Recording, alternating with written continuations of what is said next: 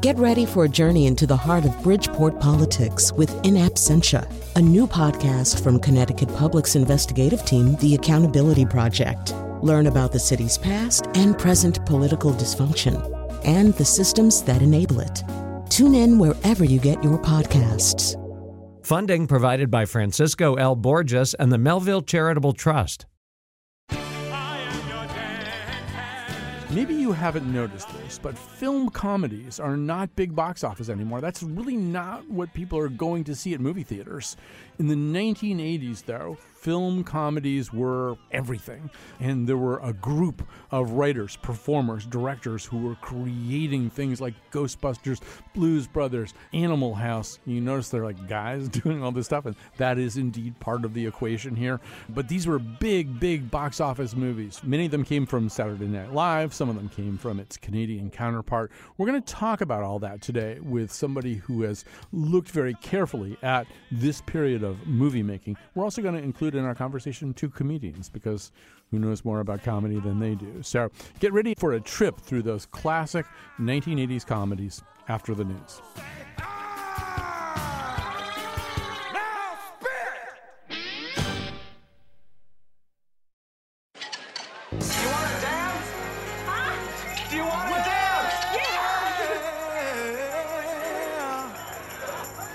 You know you make me wanna kick my heels up and throw my hands up and throw my head back and come on now. Don't forget to say you will.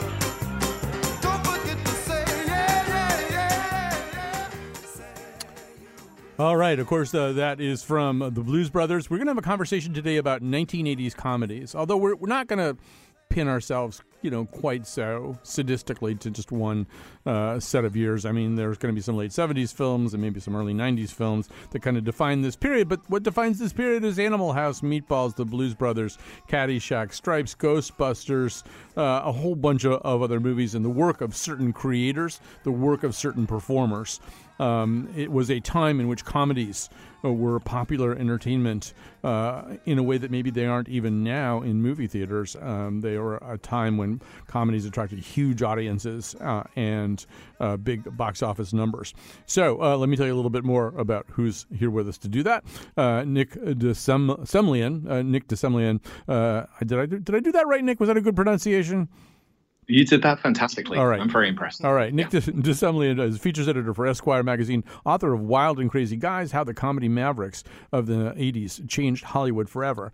Carolyn Payne is a stand-up comedian, actress, a dancer, and a regular appearer on this show, where mostly she complains about the movies that we make her see and talk about. So this I feel like the debt is paid in full after today's show, because these are movies you actually want to talk about. And Dan Colwhite is a stand-up comedian based in New Haven, and Dan will perform at the Twisted Vine in Derby tomorrow night, July 12th. Be there at the Twisted Vine. All right, so Nick, I'm going to have you kind of set up this idea here. I mean, in your book, you are making the case, I think, for this period of time, this group of performers and creators as, if not the apex of American film comedy, something close, right? Something special. Go ahead and make that case. Yeah, I just think these guys were kind of incredible. They were one-offs, and the fact that they all kind of came together was kind of amazing. I'm not sure that's happened before. Just all of these very big, larger-than-life characters, Bill Murray, Eddie Murphy, Dan Aykroyd, Chevy Chase, all of them very different to each other, but big characters. And yeah, they produced event movies, stuff like Ghostbusters, Blues Brothers, Caddyshack, just things which really kind of captured people's imaginations. And they were all kind of original, and they were all different to each other. And I think it is an amazing kind of period of comedy, for sure. It seems to me that I was thinking about this a couple of hours ago and thinking that, in a way, one of the things that distinguishes this period is what flows into American comedy. I think there's two big things that flow into American comedy, and they're both kind of odd.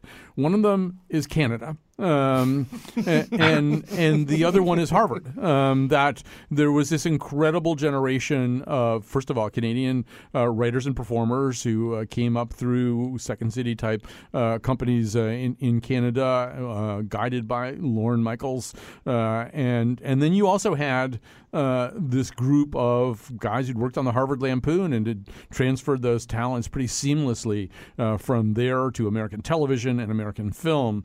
So, and Nick, as you think back in comedy, the Marx Brothers didn't go to college. Ben Hecht went to college for 3 days. George S. Kaufman never went to college. One of the ways this period begins, it begins kind of with Animal House, which takes place at a college, pretty clearly not Harvard and not the period of time where these writers and performers went to college.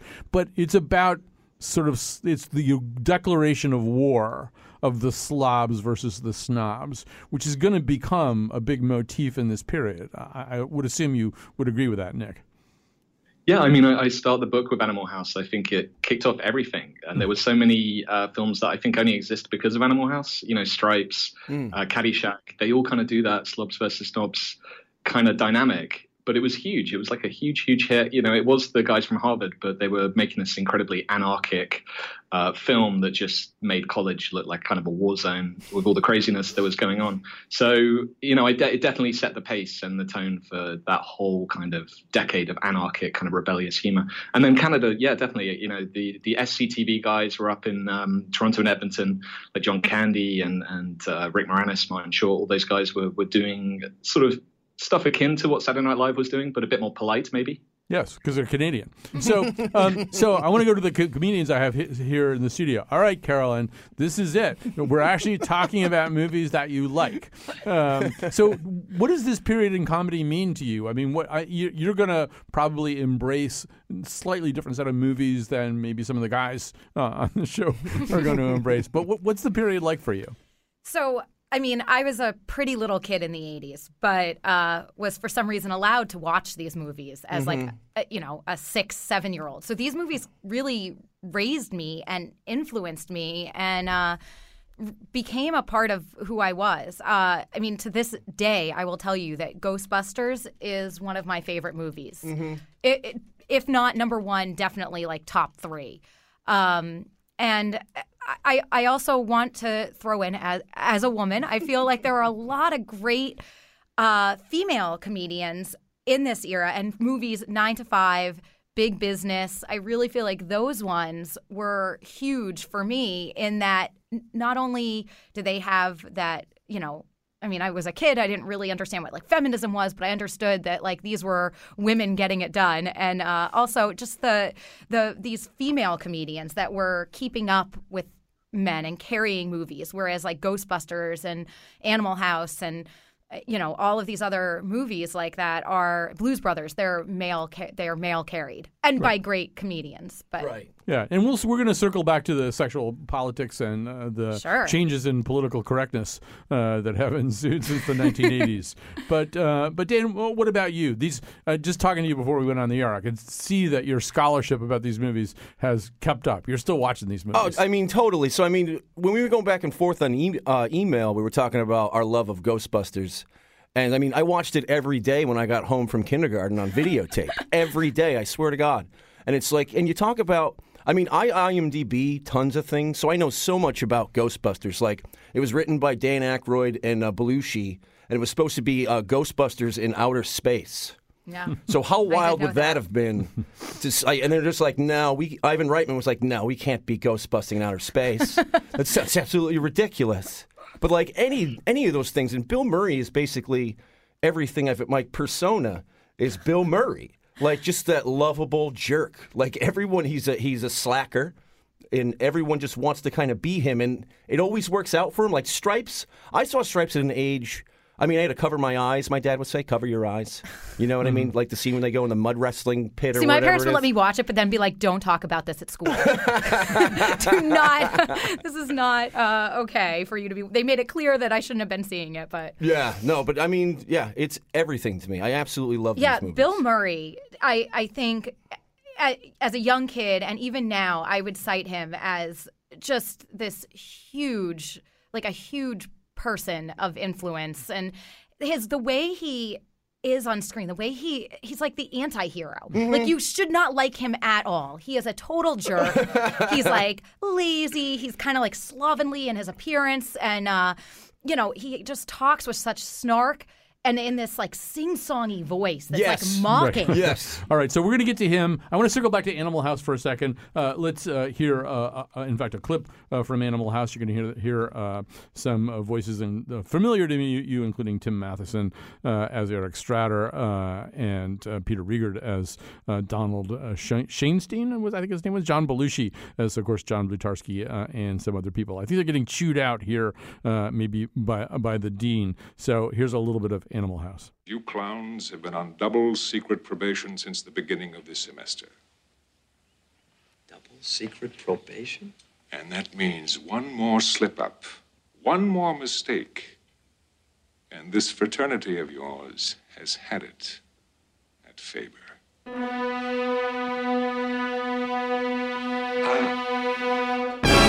Well, that was pleasant. Nice of him to stop by, don't you think? We've got to do something. He's serious this time. I think he knows about the exams. He's right. You're right. We got to do something. Absolutely. You know what we got to do? Toga party. We're on double secret probation, whatever that is. We can't afford to have a toga party. You guys up for a toga party? Toga! Toga! Yeah, I think they like the idea, Hoove. Oh, Otter, please don't do this. I got news for you, pal. They're gonna nail us no matter what we do. So we might as well have a good time. Toga, toga, toga, toga, toga, toga, toga, toga, toga, toga.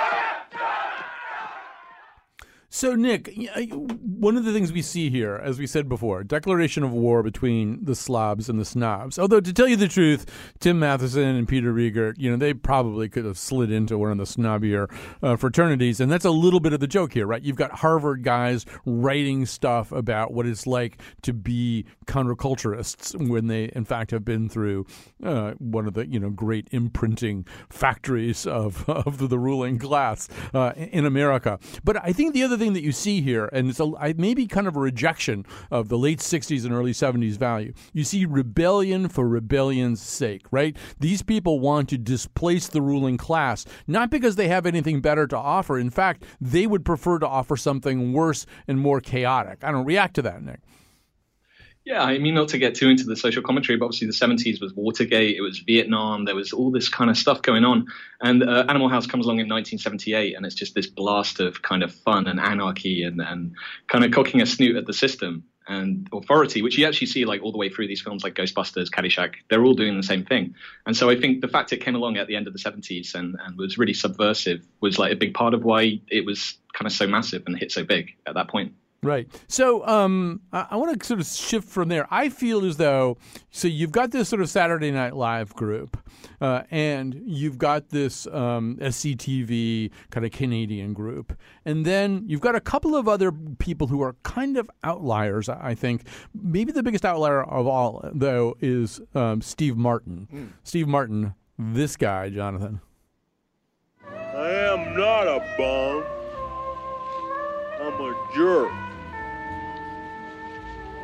I once had wealth, power, and the love of a beautiful woman.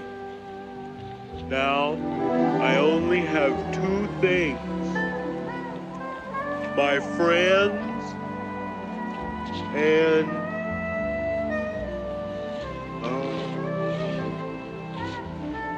my thermos.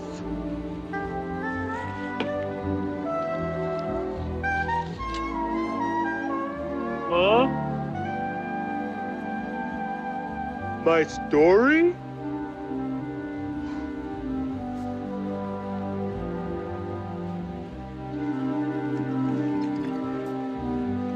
Okay. It was never easy for me. I was born a poor black child. So I'm going to go over to the comedians first here. Once again, this is your childhood. But I would imagine, I have a hard time I'm going to explore with you later how you were processing Ghostbusters as children. But it seems to me Steve Martin, Carolyn, is a great on-ramp because he really is functioning in a lot of different levels, including a lot of things that kids would probably get. Happy Feet and balloon animals and stuff like that. Yeah. I mean, I think that I was an odd child in some ways who had sort of I sort of had like more advanced taste. And our family had a tradition on Thanksgiving. We always watched Planes, Trains, and Automobiles. So Steve Martin, if you say Steve Martin, that is like what pops into my mind. Like him just going off on John Candy in a hotel room. And Steve. Those aren't pillows. Yeah. Chatty Cathy doll. Like he just is, to me, Steve Martin is one of those people who, some comedians are at their best where they're reacting to those around them. Mm-hmm. And then some comedians are at their best where they're like the instigator. They're crazy and being unhinged. And Steve Martin is one of those people who can do both and almost simultaneously, which is sort of what he does in like in The Jerk and in Planes, Trains, and Automobiles. And he is so. I also think another one like Little Shop of Horrors. Oh yeah. So I mean that movie is just terrific. And Steve Martin singing the You'll Be a Dentist song in that, I mean, that I remember as a kid being like, wow, I can't believe this is the same guy. Because of he just, to me, is one of those people who sort of has a broad skill set in a lot of ways, and how he approaches roles and how he approaches comedy. Like he's in a different, I agree that he's sort of in a different category for me. I mean, my two favorite Steve Martins are Three Amigos, which yeah, I can definitely. recite so many lines from that movie, and then My Blue Heaven, if you've ever seen that one before. So it was based upon, what's it called? Henry Hill. So there's two books that were written. So who was, I can't think of My Blue Heaven, the writer. She was the wife of the guy that wrote Goodfellas. So Nicholas Pileggi. Yes. So it's Steve Martin. Nora Ephron being the wife. Yes. So, I mean, and that has so many incredible lines. And once again, that's Rick Moranis is in that. He's the FBI agent that's kind of trying to rein in Steve Martin. But I mean, how have I never seen this? Oh, are you kidding me? I think it's like 1993 or so. So, I know what my weekend plans are. Yeah, there you go. So Nick, Steve Martin's also got dark hair in that one. It's like one of the rare Steve Martin and a flat top. So I remember the first time I saw Steve Martin. Steve Martin had been a writer on the Smothers Brothers comedy series. On their last episode, as they were being canceled, they brought out all the writers, and the last person they brought out, they said, "There's this guy in the writers' room. His name is Steve Martin. We don't know who he is or who hired him." And he came out and he did some of this stuff that really became a lot of his early signature, Nick. And so Martin in his early days is a Dadaist, right? He's messing around with the actual forms of comedy. He's doing stuff that kind of assault your expectations about comedy. He's doing stuff that is constantly running its thumb down the knife edge between stupid and unbelievably smart. And in a way, I think he's kind of different from a lot of the people he winds up collaborating with. He's also reverential about the past, right? This is a guy who he almost has Woody Allen's nostalgia for 30s and 40s. He winds up trying to make these kind of Howard Hawks type screwball comedies, All of Me, Dead Men Don't Wear Plaid, things like that. So, I mean, Nick, in a way, I see Steve Martin as kind of sui generis, kind of a guy who's connected. He's connected to, he's a genuine intellectual about philosophy and modern art. This is a guy, he kind of doesn't really fit the slob comedy motif exactly. No, definitely. I mean, he was doing his own thing. I think Rick Moranis coined the phrase anti-comedy for what he was doing, because he was kind of poking fun at what, he was trying to, he was really interested in philosophy. He almost kind of, I think he majored in philosophy, and then he was trying to subvert jokes and break them down and do really interesting kind of intellectual things, but at the same time was really funny physically and could do juggling and rope tricks and stuff. And I think he's like the true Renaissance man out of the pack. Like, he could do anything. I love Dead Men Don't Wear Plaid. It's such a weird kind of experimental film where it's like him catapulted into a load of old classic noir films, and it's hilarious but very strange. During the marketing of Pennies from Heaven, I had a lot of access to the people who were involved in this, not Steve Martin, but the people who were working on it. So Pennies from Heaven is kind of it was based on, I think, a British series by Dennis Potter, and it was a kind of a send up of 30s song and dance kind of movies. And Harold Ross, I think, was the director, and he directed a lot of Broadway musicals and stuff. And when he got Steve Martin, he assumed that Steve Martin knew how to dance because he'd seen Steve Martin do all this crazy stuff, with his body and dancing and stuff like that. And he said that after half an hour, he said to Steve Martin, "You've been faking all this. You've been able to pull this off with no training whatsoever. You don't know anything, do you?" And that's sort of like what Martin does again and again, right? Is he just exudes this kind of do anything. Yeah, he can do anything, and he will absolutely fool us every time. I just quickly want to mention a little weird subnote for me about Steve Martin, which is he was kind of obsessed with The Gong Show. And The Gong Show was also Dadaism. I think most people kind of didn't get that. But he was frequently a panelist he was one of the gongers on The Gong Show. And then occasionally he would try to infiltrate the acts. So every once in a while there'd be somebody hanging upside down playing a banjo, and it turned out to be Steve Martin, who was still, pretending to try to win The Gong Show. So Nick, let's go to one of the other seminal movies that you talk about, and that is The Blues Brothers. Now, The Blues Brothers, also, once again, a very, very high-grossing movie, a movie whose fascination hasn't faded. But Nick, I don't know, give me your just general take on where that belongs in this pantheon. Oh, very, very high. I mean, this is one of the films of the period that I loved the most. I saw it when I was very young on a family holiday, and it kind of blew me away. And even then, I think I was like, what is this film? This is really unusual and strange. It's a blues kind of musical, but also an action film with this insane car chase, which I could watch endlessly. And it all came from Dan Aykroyd's brain. He went off and he'd never written a script before, and it was so massive. It was inside a phone book folder.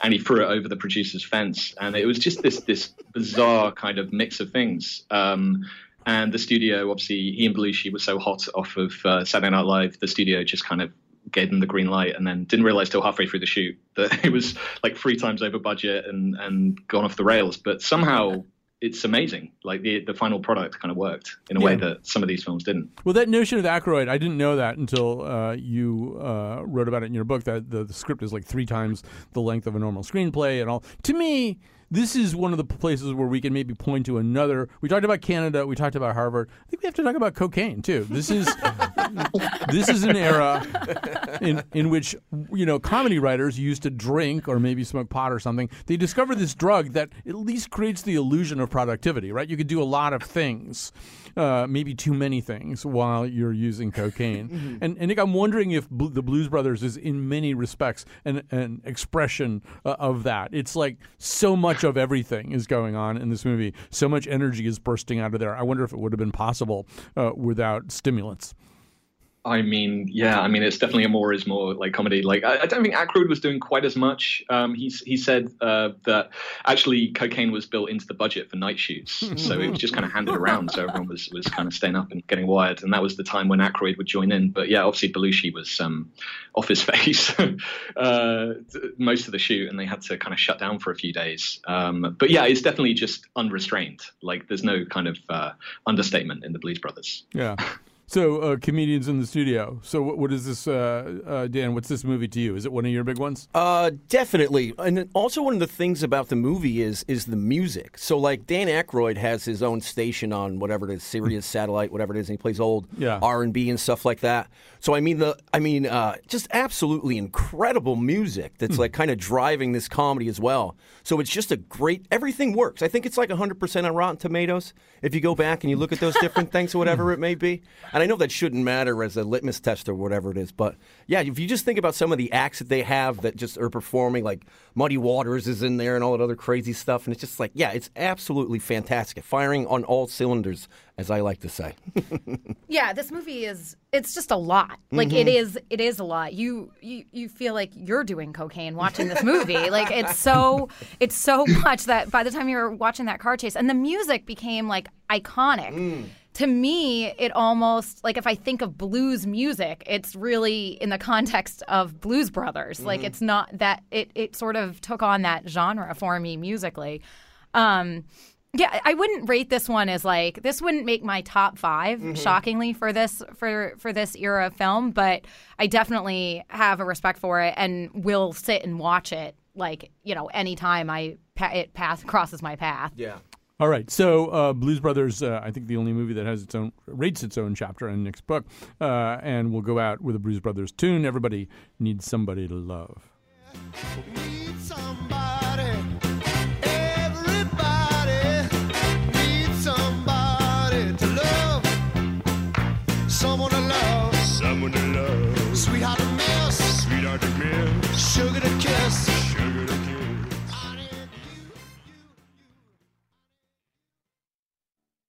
So, you've been telling everybody I'm sleeping with you, huh? No. Well, that explains it. That's why these people treat me like some dime store floozy. no, They it's think not. I'm screwing the boss. That's not it at all. Oh, and you just love it, don't you?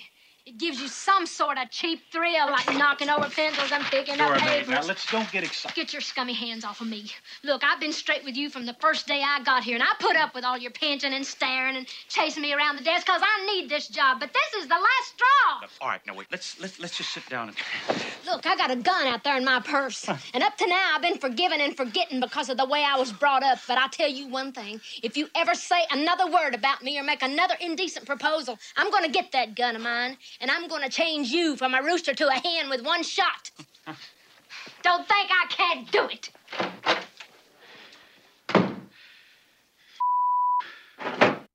Okay, we're talking about 80s comedies with Nick DeSemlian. He is the features editor of Empire magazine and the author of Wild and Crazy Guys, How the Comedy Mavericks of the 80s Changed Hollywood Forever. Carolyn Payne is a stand-up comedian, actress, dancer, regular guest on this show. You all know her by now. And Daniel Calwait making his debut on this show, stand-up comedian based in New Haven. You can see him at the Twisted Vine in Derby tomorrow night, July 12th. So, Carolyn, I'm going to start with you because, you're a girl, and I would argue, Nick's book is called Wild and Crazy Guys, and I would argue that the 80s are not really a great period for women's comedy, but maybe you would beg to differ.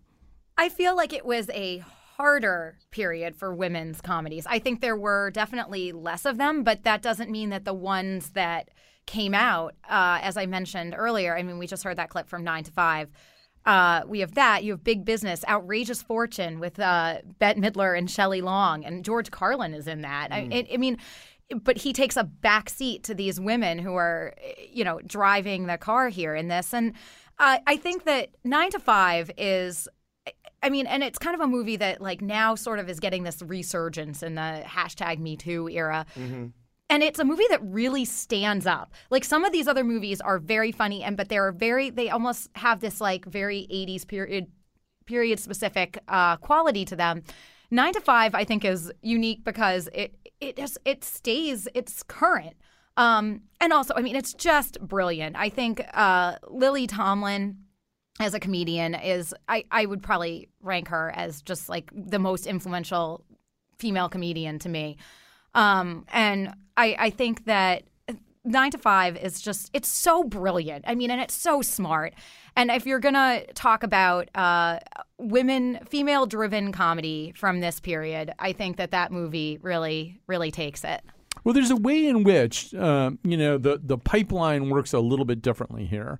If you think about some of the work, Nick, that is done in the 1980s that is good, it often does involve somebody like Lily Tomlin, who didn't come out of Saturday Night Live. She came out of Laugh-In. Or a movie like Private Benjamin that involves Goldie Hawn, who didn't come out of Saturday Night Live. She came out of Laugh-In. You really, like a decade or more before that the great talents of Saturday Night Live, the first core group, Jane Curtin, Lorraine Newman, Gilda Radner, for various reasons didn't have gigantic film careers. It's going to be a while before Saturday Night Live produces the kind of women. Now they've done it where I think they've kind of taken over.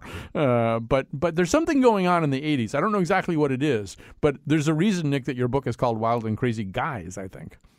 Yeah, I think definitely it was part of the culture. I was just reading a quote from Johnny Carson, who was talking about female comics and why he didn't like having them on his show in the 70s and saying they're a little too aggressive for my taste. And definitely people like John Belushi, Bill Murray to an extent, when they were on Saturday Night Live, didn't really kind of nurture an atmosphere where, the the female comics were kind of at the forefront of it.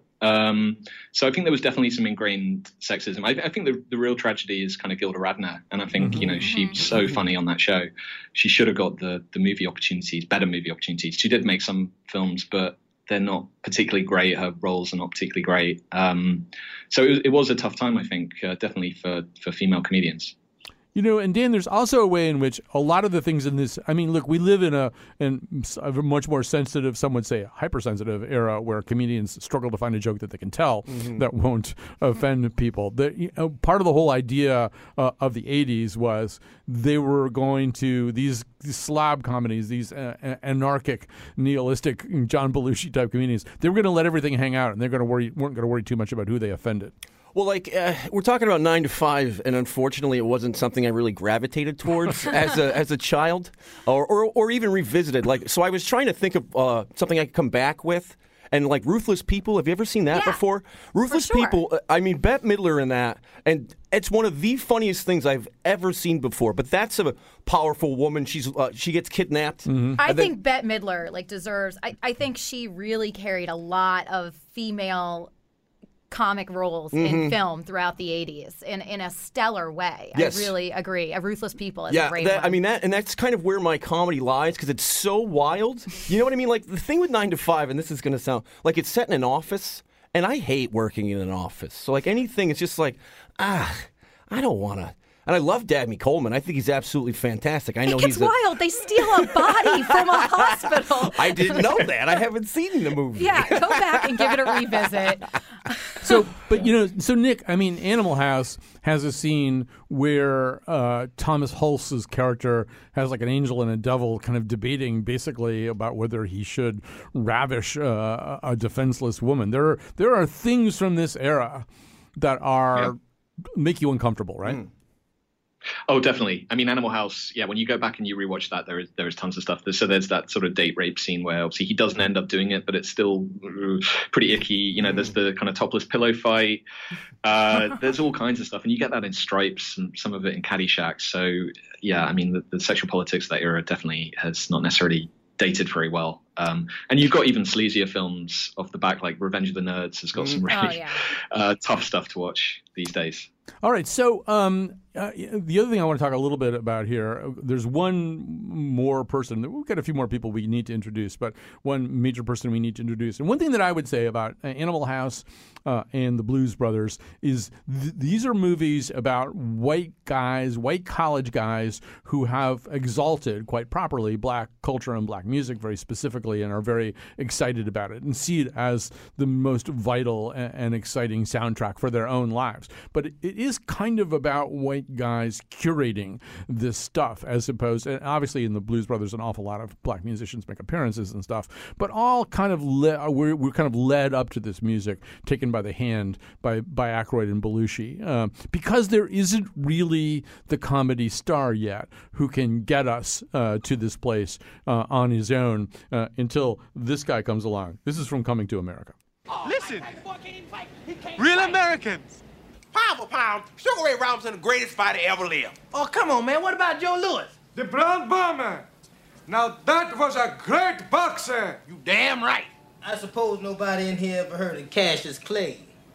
We got a point. Cassius Clay was a bad. Hey, I ain't saying Clay ain't bad. I'm just saying I stopped liking Cassius Clay once he changed his name to Muhammad Ali. What kind of is that? Wait a second.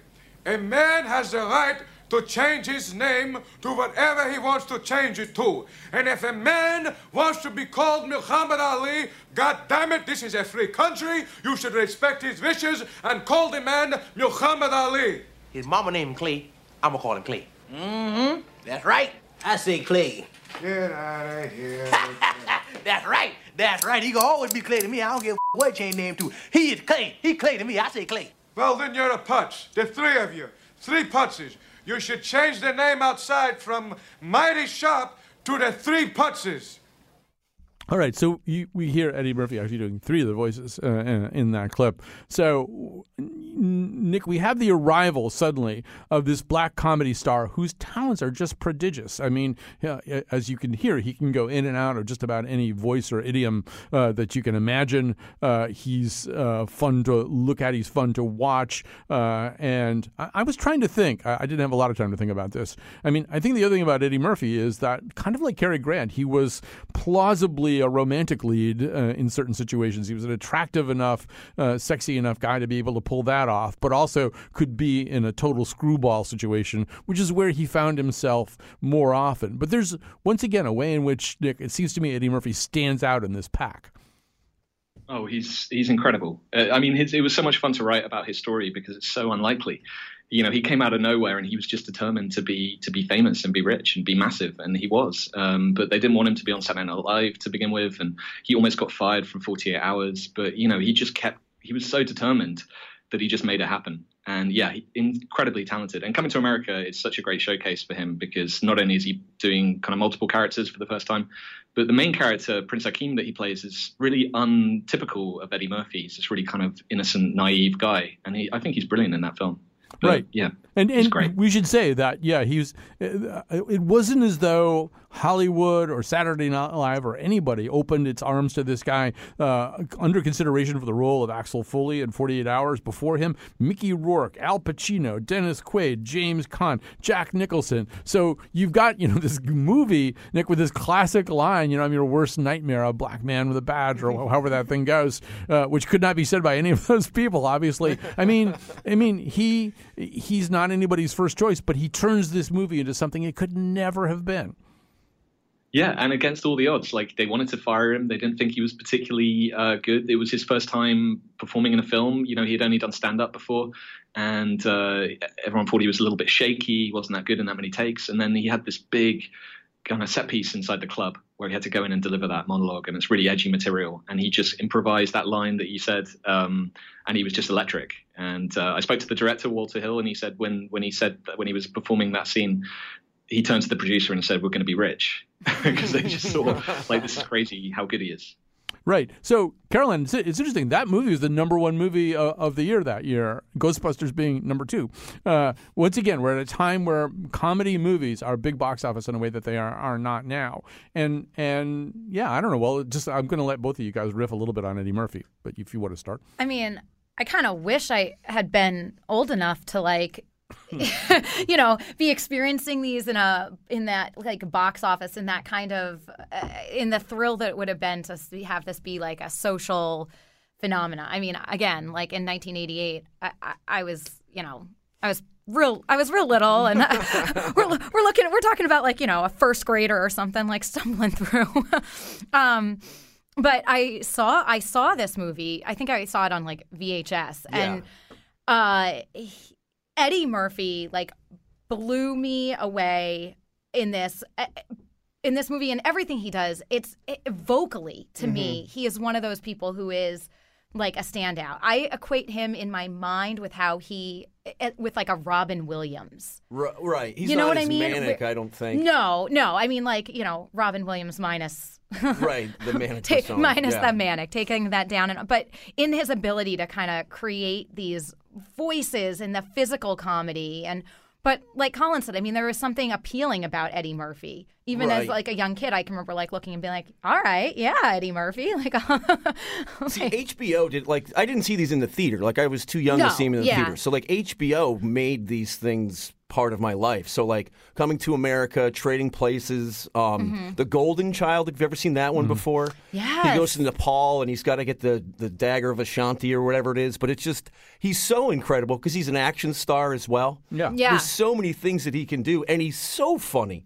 Coming to America, and then Trading Places, of course, is the Dan Aykroyd crossover, where and he's so good in that. And then they even kind of allude to Trading Places in Coming to America, where they see Mortimer and the other brother, and he gives him all the money or whatever it is, and it was just like, he's like, Mortimer, we're back. I would also add that a movie that I'm always surprised how many people have not seen this movie, but talk about the two of the people that we were talking about crossing over. It comes later, but Bowfinger is an amazing movie. And this is Steve Martin and Eddie Murphy combining in. I really do think it's one of the funniest movies that I've ever seen. But we're going to run out of time if we don't get moving here. So let's come to the one everybody wants to talk about. I actually do think if there's a movie that defines 1980s comedy, and we've already mentioned it a dozen times on the show, but here it is. Are you troubled by strange noises in the middle of the night? Do you experience feelings of dread in your basement or attic? Have you or any of your family ever seen a spook, specter, or ghost? If the answer is yes, then don't wait another minute. Pick up your phone and call the professionals. Go Ghostbusters! Our courteous and efficient staff is on call 24 hours a day to serve all your supernatural elimination needs. We're ready to believe you. So, Nick, I don't know. There's a way for me in which Ghostbusters epitomizes a lot of the things that we've been talking about, especially this notion that a bunch of guys who, on the surface of things, are kind of unprepossessing losers have ultimately the right answer. And they're the only ones who have the right answer. Ghostbusters, which comes in 1984, is probably by that time, there is a chance to react a little bit to the Reagan administration and what its version of authority is.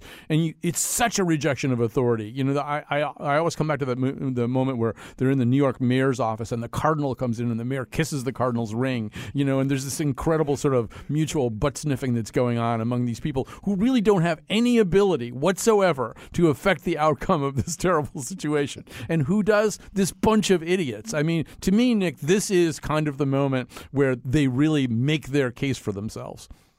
Yeah, I mean, I got to say that the guy from the EPA, the character Walter Peck, who Bill Murray says has no dick, he's kind of got a point. Like he's just trying to regulate these guys who have got unlicensed nuclear accelerators on their backs. They're kind of tampering in some pretty major forces. But yeah, it's an amazing film. It's a kind of a lightning striking kind of situation where I don't think anyone knew what it was going to become. Bill Murray hadn't read the script when he turned up. The cast kind of got thrown together a little bit.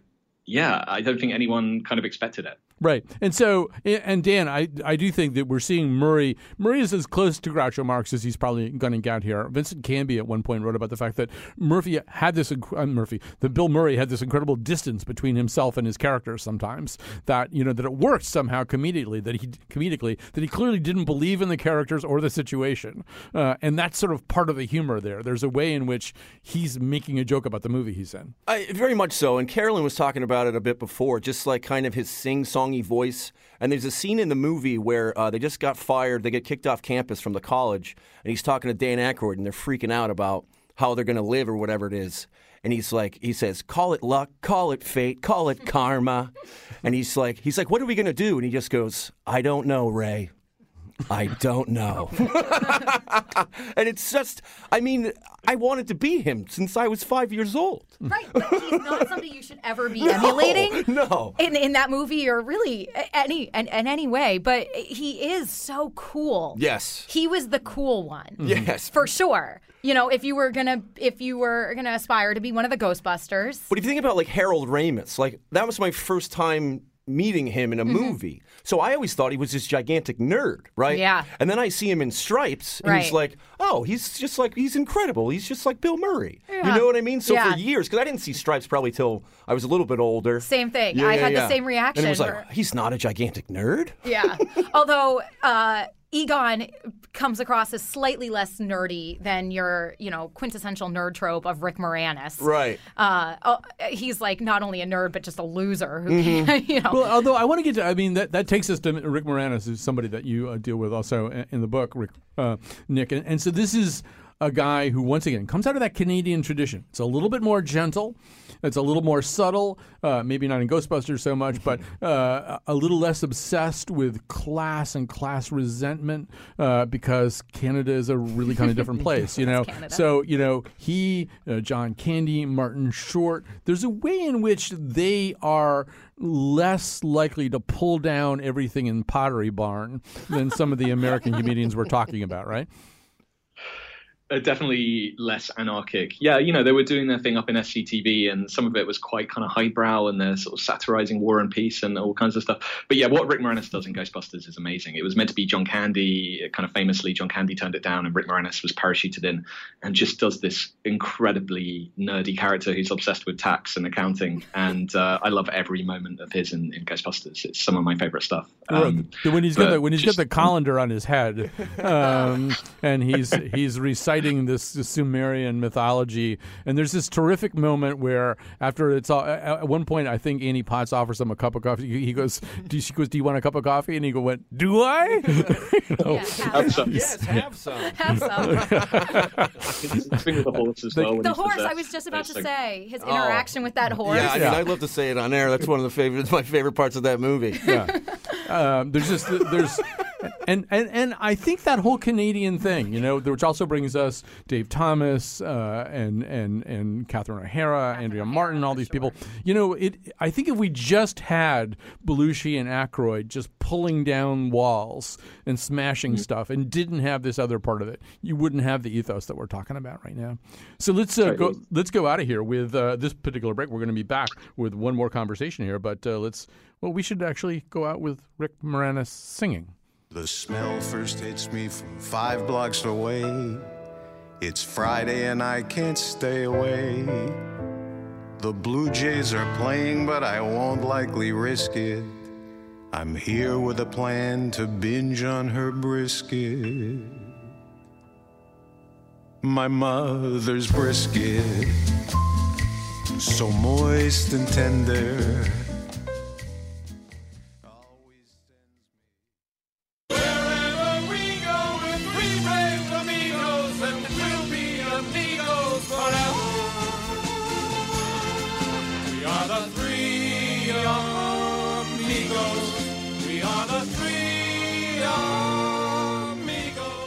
All right, I'm not going to reintroduce the panel because we're going to run out of time if we do, but you should know that Nick Desumlian, I could pronounce it at the beginning of the show, and now I'm getting tired, wrote The Wild and Crazy Guys, How the Comedy Mavericks of the 80s Changed Hollywood Forever. That's why we're having this conversation. That also includes Carolyn Payne and Daniel Caldwell. So we're hearing Three Amigos. So, Nick, by now it's 1986.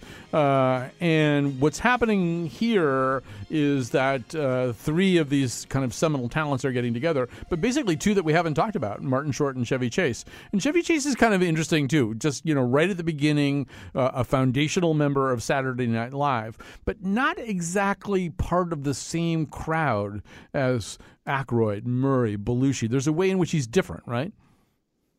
Yeah, Chevy Chase had a very rough ride. Like, he started off as the biggest, certainly within this SNL kind of crowd. Steve Martin was already huge.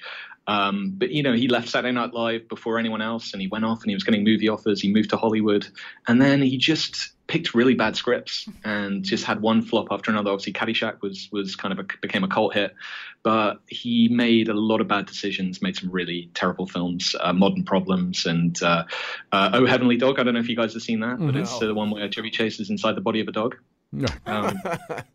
How did that lose? Oh, man. Well, Three Amigos is interesting, Dan, too, because, you've got 2 of the great archivists of this world, Martin Short and Steve Martin, both kind of in love with the past, very aware of comedy's past, cinema's past. This movie looks back to a kind of movie that's not being made. There's a great scene where Martin Short is talking to some baffled Mexican children and talking about how Dorothy Gish came up to him one time and told him he really had it, and there's a way in which this movie is a little bit more nostalgic than some of the craziness that we've talked about so far. Yes, and there's so many great bits in this movie. There's the one scene where they get kicked off the lot in the movie company that they're working for, and they want to go back and get their clothes so they can move to Mexico. Mm-hmm. So it's Steve Martin standing on top of that wall, and he's trying to get their attention by pretending to be a bird.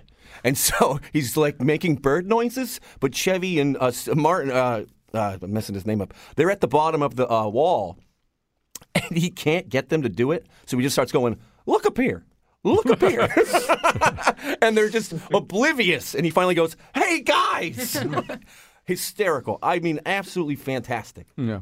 Is this an important movie for you, Carol? Yeah, definitely. I Again, I don't think I would rank this in my top 5, but I'm a big, despite Chevy Chase kind of having a lot of failure, I'm a big Chevy Chase fan just for the National Lampoon's movies, the vacation movies.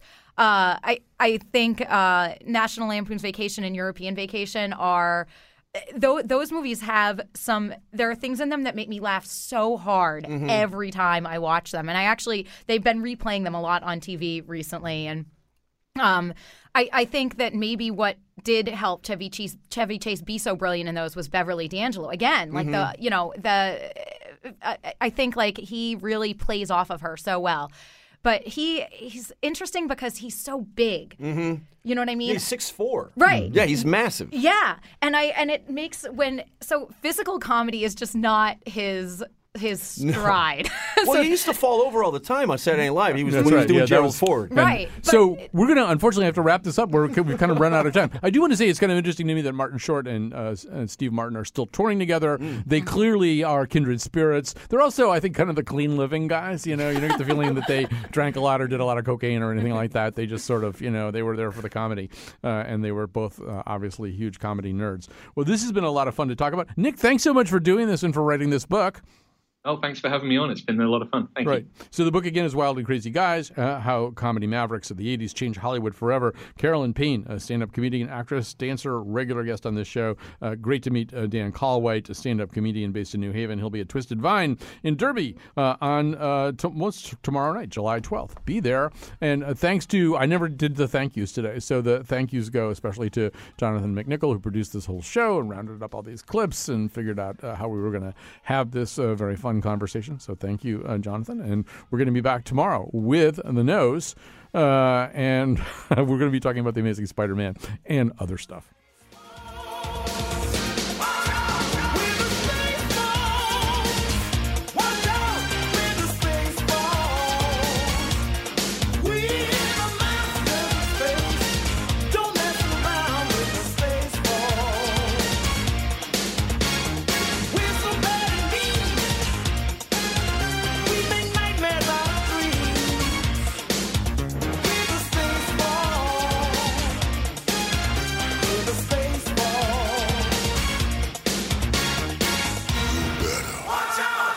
Ha ha ha!